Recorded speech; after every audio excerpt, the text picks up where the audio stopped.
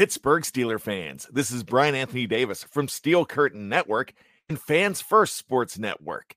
Usually at this time, you hear the great show that we have every single Wednesday dropping at noon, the Steel City Insider, with Jim Wexell and Jeremy Ritz. Jim and Jeremy are off this week. Instead, we have our very own KT Smith, who has been doing his own show on Fans First Network, the NFL feed, called The Call Sheet. Check out this show or anything else that you need from any other team, whether it be football, baseball, basketball, whether it be the NHL, soccer, or anything else. You can find it on Fans First Sports Network. Thank you for all of your support and enjoy the show.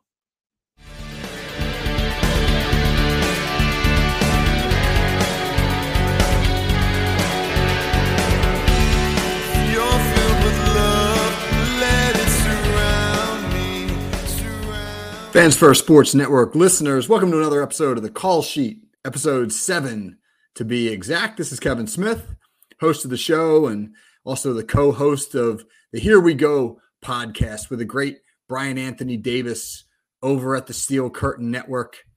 And I'm also fortunate to be the head coach of the Ocean City Red Raiders, a high school football program in southern New Jersey. And as always, really happy to be with everyone and to talk about the great game of football with you all on this show, one of the flagship programs on the NFL platform at Fans First Sports Network. So the topic of today's show is the nature of trades in the NFL. Many of you may have noticed that trade frequencies in the league have really picked up.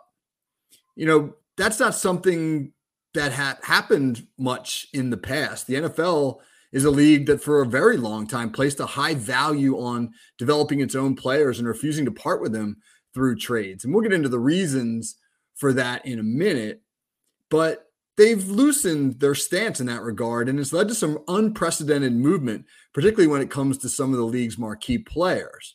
And for me, that's exciting. I love trades. I can remember way back to when I was in grade school. My favorite basketball player at the time was a center for the Houston Rockets named Moses Malone. I don't even know why I became a Moses Malone fan, because he played for Houston. I lived in New Jersey. Television coverage back then of the NBA was sparse, to say the least. There were no ESPN games. You might get a game of the week on the weekends and some local TV coverage. I, as a basketball player, was a guard. Moses Malone was a rebounding machine at center. But for whatever reason, Moses became my favorite player. And anytime that the Rockets were on TV, it was like a holiday for me. I was so excited to watch them. Maybe I could see 3 or 4 Rockets games a year. And I'll never forget the 1981 playoffs when the Rockets upset the defending champion LA Lakers, led by Kareem Abdul-Jabbar and Magic Johnson, and Moses Malone played out of his mind, and my dad let me stay up late. Those were West Coast games, and they came on really late. My dad let me stay up late and watch them. And it was like the greatest thing that had happened to me in my young life at that point. In 1983, when Moses Malone was traded to the Philadelphia 76ers, which was the local NBA team for me in New Jersey, and whose games were regularly televised in my area, it was like Santa had delivered the greatest Christmas gift of all time. And then Moses Malone went on to lead the 76ers to the NBA title in 1983, and me and some of my friends went to the parade with one of the local dads who incidentally lost us for about a good 90 minutes or so on Broad Street in Philadelphia when we were about 12 years old and wandering around by ourselves while he was off doing who knows what. And that's a great memory in and of itself.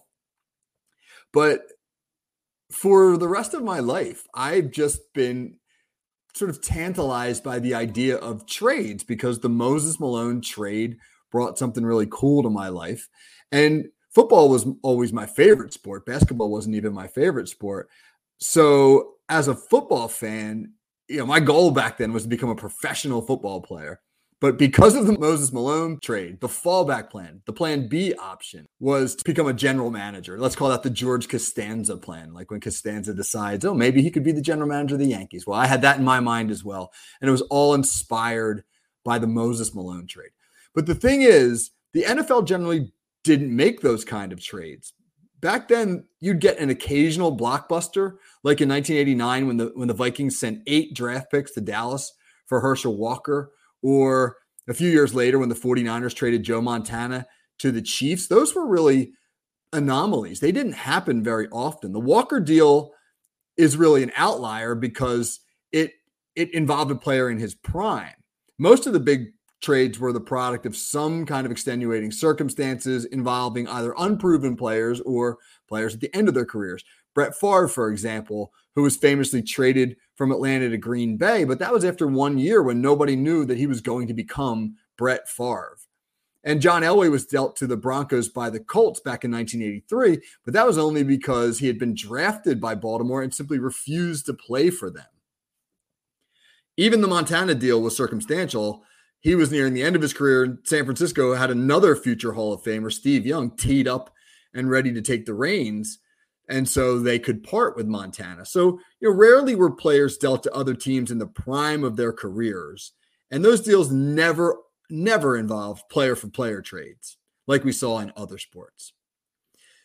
As evidence, between 1995 and 2015, the number of NFL players who were traded each season averaged between 30 and 40 per year. I mean, there were some variations. In 1997, for example, that number dropped all the way down to just 22 players traded for the entire season. And conversely, in 2006, when the NFLPA and the owners agreed to a new collective bargaining agreement, the number of traded players rose to 60. It got even bigger in 2010, the lockout year, when 70 players were moved. But in normal years, when labor relations were stable, trades were an oddity.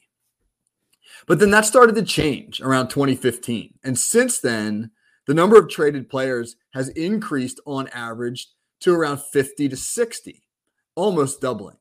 And big trades, too, involving some of the league's best players, they have become fairly common. Just think back to last year, 2022. That's perhaps one of the best examples of marquee names moving. Players like Russell Wilson, Deshaun Watson, Tyreek Hill, Khalil Mack, A.J. Brown, Amari Cooper, all of those guys were dealt. And then this offseason, which hasn't been quite as busy, but still names are significant. Aaron Rodgers being the biggest name, but also Jalen Ramsey and Darren Waller, DJ Moore, even Sean Payton, a coach, was dealt by New Orleans to Denver for first and second round draft picks. These types of trades are now common. And again, they're exciting. It's fun when you hear that a big trade has been announced. It gives people like me lots to talk about. A few weeks ago, when the Rodgers deal went down, I had a great conversation with Dan Burnham from FFSN's This Is the Jet Life podcast about the trade. And these trades are entertainment for the fans as much as they're business for the teams. So let's talk real quick about why the increase. Why have trades become much more common in the NFL? What's turned the league from being so conservative with its player movement into, kind of a football version of let's make a deal? Really, there have been 4 factors. Factor number 1, there's a lot of new blood in the NFL in terms of front offices these days. The younger executives in the league grew up watching players move around the NBA and Major League Baseball. They understand how valuable a trade can be and also how short the careers of NFL players are. They're not afraid to move them if they think they can make their team better. Now, I'm a Steelers fan, and I'm used to the Kevin Colbert way of doing things. Kevin Colbert was Pittsburgh's GM or director of player operations from 2000 to 2022, and he took a pretty buttoned-up approach to things. The Steelers built through the draft. They were not particularly active in free agency. They rarely engaged in trades. When Colbert pulled the trigger on the Minkah Fitzpatrick trade in 2020, it was quite frankly shocking. But his successor, Omar Khan, who took over just last year, has been way more aggressive by comparison. Khan was only on the job for a couple of weeks when he moved Chase Claypool to the Bears for a trade that ended up being the first pick in the second round, with which the Steelers selected Joey Porter Jr. That's a trade Steelers fans are thrilled about. And then he was active during the trade. Khan went up and down the draft board targeting players the Steelers desired.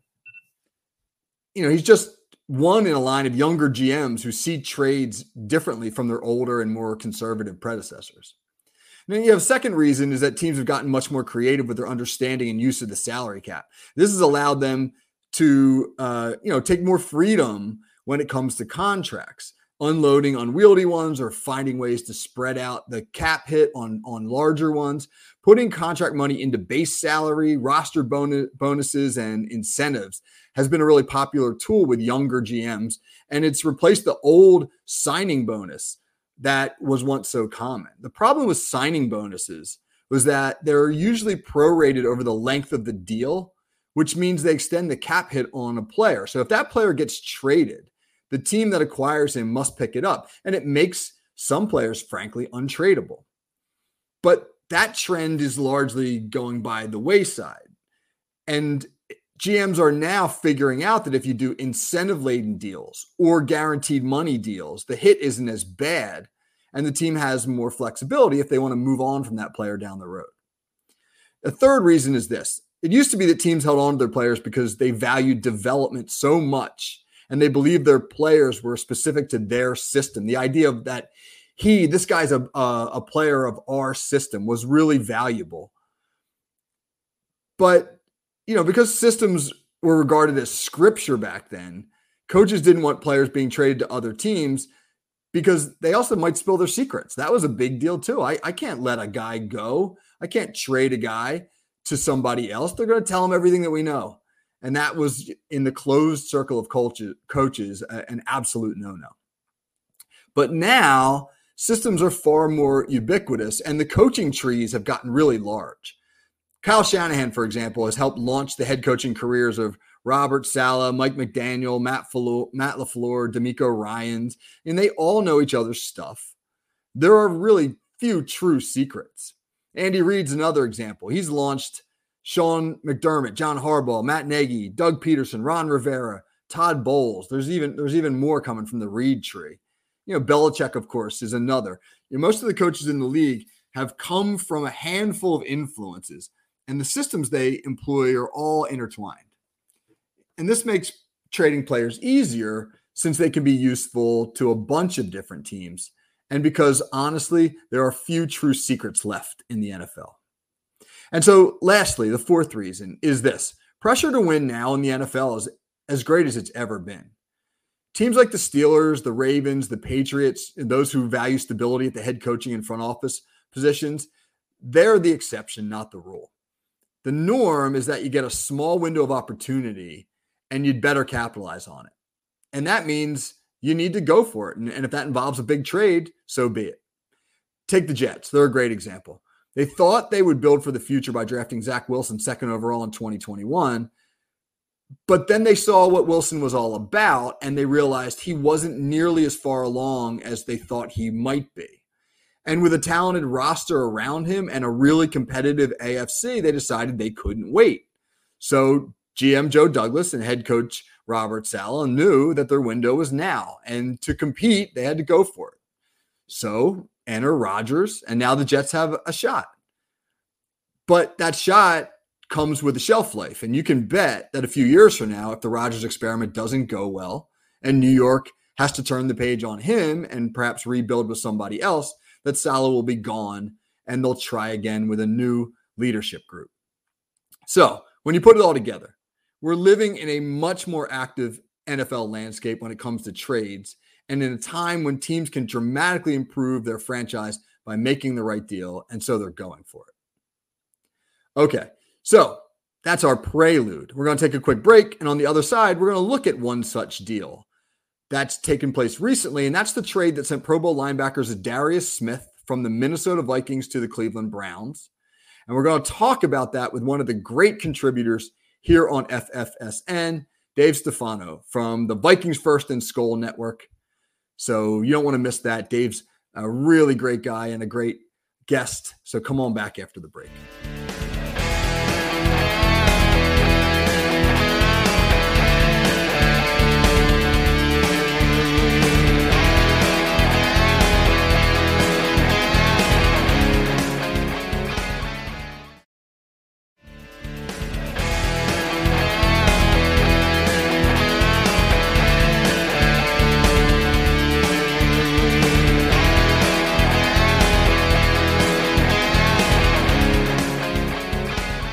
Hey, welcome back to the Call Sheet. This is Kevin Smith.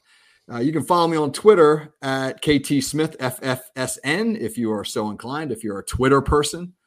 Just a quick Twitter note. I've been running some pretty regular features lately where I'm breaking down some of the more interesting play designs from teams, both offensively and defensively, and sort of a play of the day type thing and getting into the schematics of all that. So if you're an X and O person, that might be something that you want to check out. In the first half of the show, we were talking about trades and specifically what's spurred the change of philosophy in the NFL that has made trades much more common. And in this half of the show, we're going to look at one of the recent ones, the Zadarius Smith deal that sent the All-Pro linebacker from the Vikings to the Cleveland Browns. And we're going to do it with one of the more interesting personalities around FFSN and one of our greatest contributors, Mr. Dave Stefano. Dave, welcome to the show. Thanks for having me. Oh, absolutely. Dave, I was reading through, Dave sent me a little bit of a bio of him before the show, and I was reading through it, and it's fascinating. Pretty diverse and interesting life, Dave. Football player, football coach, 25 years of active duty in the services, and some artistic background as well. You're doing all the graphic design for FFSN, and the stuff you're doing is fantastic. And now you're kind of in the podcast business. You guys started the First and Skol platform over there. How's everything going with that? We're growing. We had to start from scratch. I've been doing podcasting a lot longer than than FFSN, but we started First and Skol from scratch, and we're building up. We're steadily getting our viewership up on YouTube and our audio listenership, which is the main part, our podcast. I call it my beer money. It's coming up bit by bit, and we encourage you, if you like the Minnesota Vikings, to listen, look on your favorite aggregator and look for Vikings First and Skol. We bring you a good take, an honest take, and we have fun doing it. Yeah, I've enjoyed listening to some of the stuff that you do and Tyler Forness, and you guys are doing some really good stuff over there. So, Dave, before the break, I was talking about some of the early trades. And by early, I mean trades that took place back when I was younger, the 1980s, 1990s. And I mentioned the Herschel Walker trade. And I told you that I wasn't going to try to harp on a sore subject, but you had an interesting take on that when we were talking before the show. So give me your reaction to that trade and how you think it all went down. Well, the trade at the time seemed like a great idea. The Vikings, all they needed, they were one piece away from making the Super Bowl finally. And it was a star running back. And who was not the biggest star running back in the league but Herschel Walker? So the leader of the conglomeration of the ownership that we had back in those years was Mike Land. And Mike Land decides he's going to make this big blockbuster trade, and he's going to trade with Dallas Cowboys, and it's going to involve getting Herschel and then sending a bunch of Vikings players down there and some pick swaps stuff. But it was an enormous trade at the time. Well, he was very poor at writing up that trade contract. And it said that for Dallas to send us compensation for the players that we sent them, they would have to be on the team. So what did Jimmy Johnson do? He cut every last one of them before the season and said, now you owe us all those draft picks. So the Vikings had to pay all those draft picks, and those draft picks resulted in Troy Aikman and the rest of the triplets. And the Cowboys went on their second biggest winning streak, winning Super Bowls under Jimmy Johnson and then later Barry Switzer. And it was all because the Minnesota Vikings didn't know how to write a contract and gave them all those picks. It is a thorn in the side of Vikings fans and has been for decades. Yeah. Beware of doing deals with snake oil salesmen for sure. That's right. So speaking of deals, we're going to talk a little bit about the Zadarius Smith trade. What are your thoughts on that? Was the trade kind of all about the money? I mean, there were stories that Smith wanted a new contract or wanted an extension. The Vikings didn't want to give him the money. And do you think they got fair value in return? What's your take on the Smith trade? All right. Smith was under contract. He had a good contract. He was scheduled to make over $13.5 million this year. Last year, on the first year of that contract, we had paid him only about $3.5 million. It was a deal. It was a steal. But he was basically a mercenary. It's the best word for it. He hated Green Bay. We play Green Bay. He wanted a chance to beat Green Bay twice. And in the first game and in the second game, we beat Green Bay. The first game was the one he was the one that messed up Aaron Rodgers' thumb at the beginning of the season. Things happen when Aaron Rodgers plays the Vikings, whether it be running into the bar or Za'Darius. But he came in his mind, he wanted to renegotiate and get paid for this season as a top 20 edge rusher. He felt he deserved it. And the Vikings said, sorry, we don't have the money. We can't do that. And so he sold his house. He sent out a tweet to all the fans saying, thank you. It's been great. Wonderful. Love it. Blah, blah, blah. And the Vikings went, whoa. We still have you under contract. Right. And visions of sugar plums danced in my head of three-headed monster of Marcus Davenport, Daniil Hunter, and Za'Darius Smith on the same line under new defensive coordinator Brian Flores. Well, that didn't happen. Za'Darius wasn't going to take it. So they eventually arranged so that he could move on. And there was 3 suitors total that wanted his services.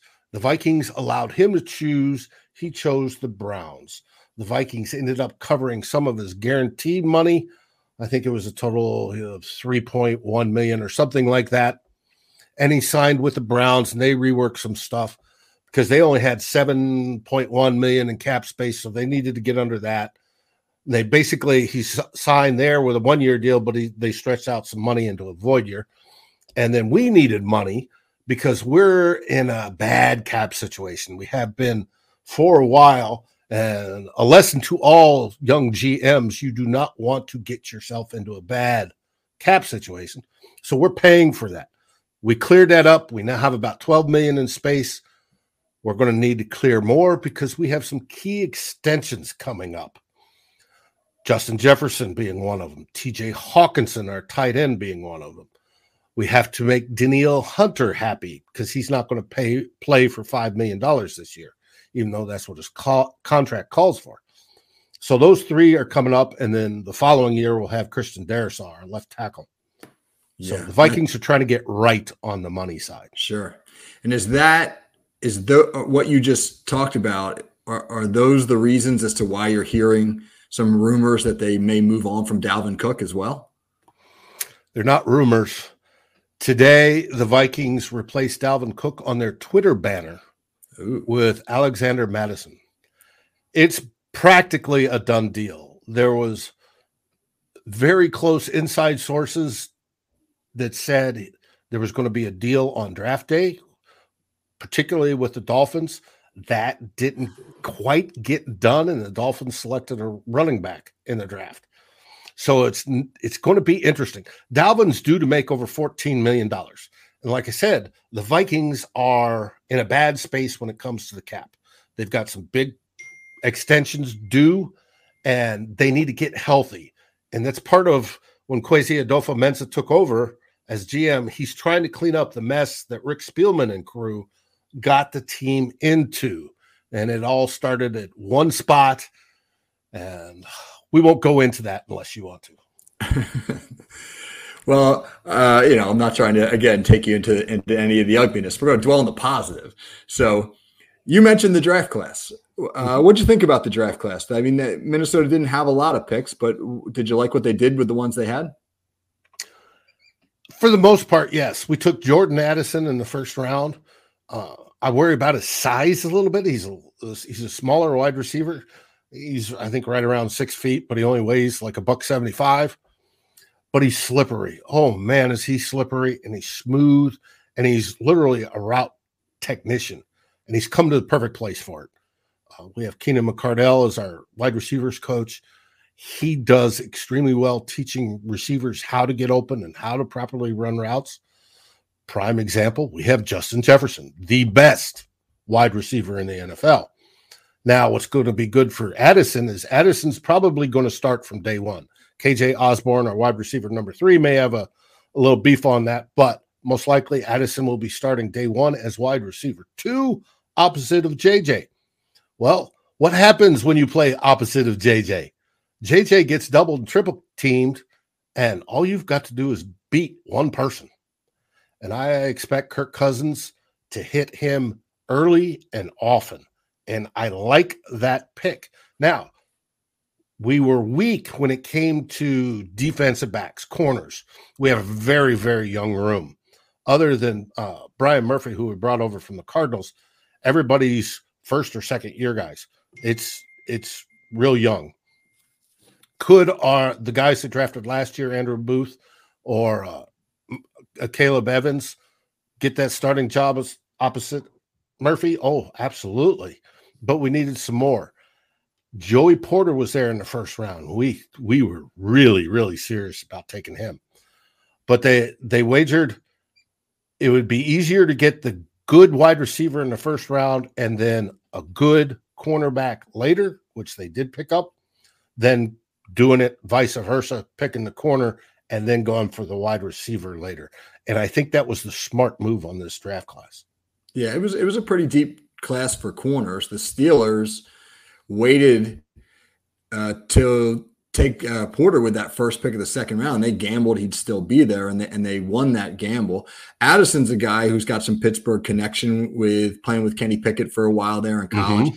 The one thing I love about Addison is his relationship, I think, with Kirk Cousins is a really good marriage, because for a guy like that who's quick and who's going to be really difficult to cover in the slot, you want a quarterback who gets the ball in his hand fast and a real decisive quarterback, a guy who makes decisions quickly. I can see the Vikings running a ton of option routes where they're really just giving Addison the ability to attack the leverage of the alley player and break opposite, and Cousins will read that stuff. And with Jefferson being the downfield threat, if you get Addison running those crossing routes with some space, he's going to be a problem to tackle. So I like him more than a lot of people do. A lot of people feel as though he's a bit overhyped because of this big splash plays that he made, but not as consistent. But I really like the combination that you have there with Jefferson, Cousins, and now Addison. Nice compliment for those other guys. Oh, I agree wholeheartedly. And Kirk Cousins does make those decisions quickly, throws a great ball. He's highly accurate. That has never been Kirk Cousins' problems. And we love to run crossers, and I think that's where they're going to kill him. But we love to give Kevin O'Connell and even Mike Zimmer's offense before that, they love to give the wide receiver the option to read the defender. And if the defender, closes his hips or swivels his hips this way or that, they can cut the opposite direction. Kirk Cousins knows how to read that from a quarterback perspective. Wide receivers know how to read that. And that generally means open space for the wide receivers and good things for the Vikings. Sure. So you put Addison in an offense that already has Jefferson and Hawkinson. Obviously, the Vikings are known for being pretty physical up front on both sides of the ball. They're coming off a year where they went 13-4. But all the talk in the NFC North, I should say, has really been about Chicago and Detroit. They seem to be the darlings of the division. And then you throw in the intrigue in Green Bay with Rodgers leaving and sort of a changing of the guard there. It feels like people are sleeping on the Vikings. It's hard. It seems hard to sleep on a team that went 13-4, but I'm just not hearing much about them. What do you think about the rest of the division? And do you think the Vikings are still the class of the NFC North? All right. First off, we all celebrated that Aaron Rodgers has left the division. And rightfully so. It's about time. Yeah. The Vikings having 30 years of Hall of Fame and future Hall of Fame quarterbacks just doesn't seem fair. But as for the division, I think the division is for the Vikings to lose. I know Detroit is favored a game over the Vikings right now. I don't see it. Yes, Detroit's getting better. Detroit's a great story. Detroit, the young kneecap biters, they're doing great. They're getting better. They improved their defense. Love the attitude, but they haven't won an NFC North title ever. Last time they won a division title, we were the NFC Central, and we were playing the Tampa Bay Buccaneers in their creamsicle uniforms. That's how long ago that was. So everybody sort of feels sorry for Detroit in our division. They're the cute little kid, hey, nice try, nice try. And Detroit has always done what we call Detroit being Detroit, doing Detroit things, and they always tend to implode at some point in time. Well, they started early this season on that implosion. They had, I think it was 4 players and a coach or 2 or something like that get busted for off-field gambling, sports gambling. 2 of the players were suspended for the entire season and 2 other for 6 weeks, including their number 1 wide receiver. That's going to put them sort of in a funky mood. A team dealing with things like that, it sort of offsets them. And I expect that to give us the advantage because they are that way. It's going to be interesting to find out.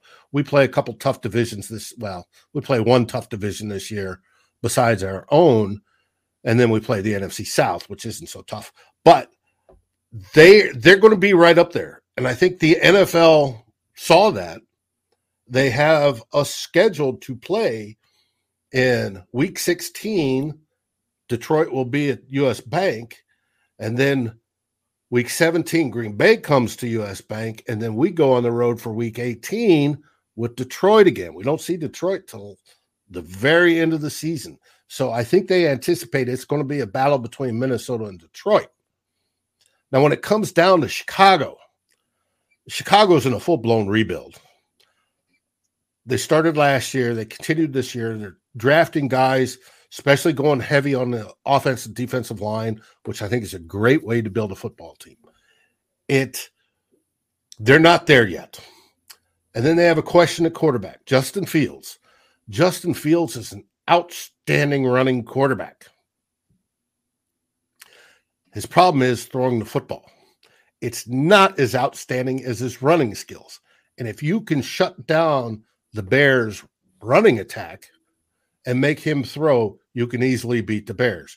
But they are improving, but I expect them to finish 3rd in the division behind the Vikings and the Lions. Then comes the Bears. And then in Green Bay, I'm hoping for pre-Favre era Green Bay where they're playing half their games in Milwaukee because they are so bad. Jordan Love is a huge question mark. He's only thrown 80-some-odd passes in his pro career. They had to give him a 5th-year option just so he could play. He's a wild card. He has looked good in one game, but most of them he looks horrible. Green Bay drafted 2 tight ends. They're okay. They're not pushovers. They're not the worst team in the league, but I see them finishing last in the division. So it's interesting when you were talking about Detroit as a Steelers fan, I'm thinking about the Cleveland Browns, who for years and years were I think you called them the kneecap biters, which is a great phrase, but the Browns, they just never could get there. And there would always be some rebuild and some hope and optimism. And then they would inevitably shoot themselves in the foot, as you said. And they get it right every once in a while. They had a decent run a couple of years ago with Baker Mayfield. And then all of a sudden everybody was like, hey, the Browns are the class of the division. And then all of a sudden, not so much. And it just feels like certain teams just can't get out of their own way. I mean, I don't know off the top of my head, I don't know the answer to this, but the question of how many teams have never made the Super Bowl, but the Browns and I think there's the Lions are 5. 2 of them. You think there's 5? Yeah, probably in that neighborhood, right? Mm-hmm. Jacksonville. I can't name the other 2 off the top of my head, but there are some similarities. The crossovers between the AFC North and the NFC North are interesting. I've always looked at the Vikings as a team that shares some similarities with the Steelers. They're physical football teams. They have rabid fan bases. They had, when you and I probably became fans of them, they had great nicknames, the Purple People Eaters and the Steel Curtain. They had great running backs, wide receivers. Great wide receivers, right? I remember as a little kid the Chuck Foreman and Franco Harris parallels, etc. And they play in the cold weather and Stallworth. I tried to catch the football like him when I was playing ball as a kid. Right. Yeah, it was great to emulate them, and you even think into the 90s. They had the Steelers and the Vikings. I don't want to say they experimented with.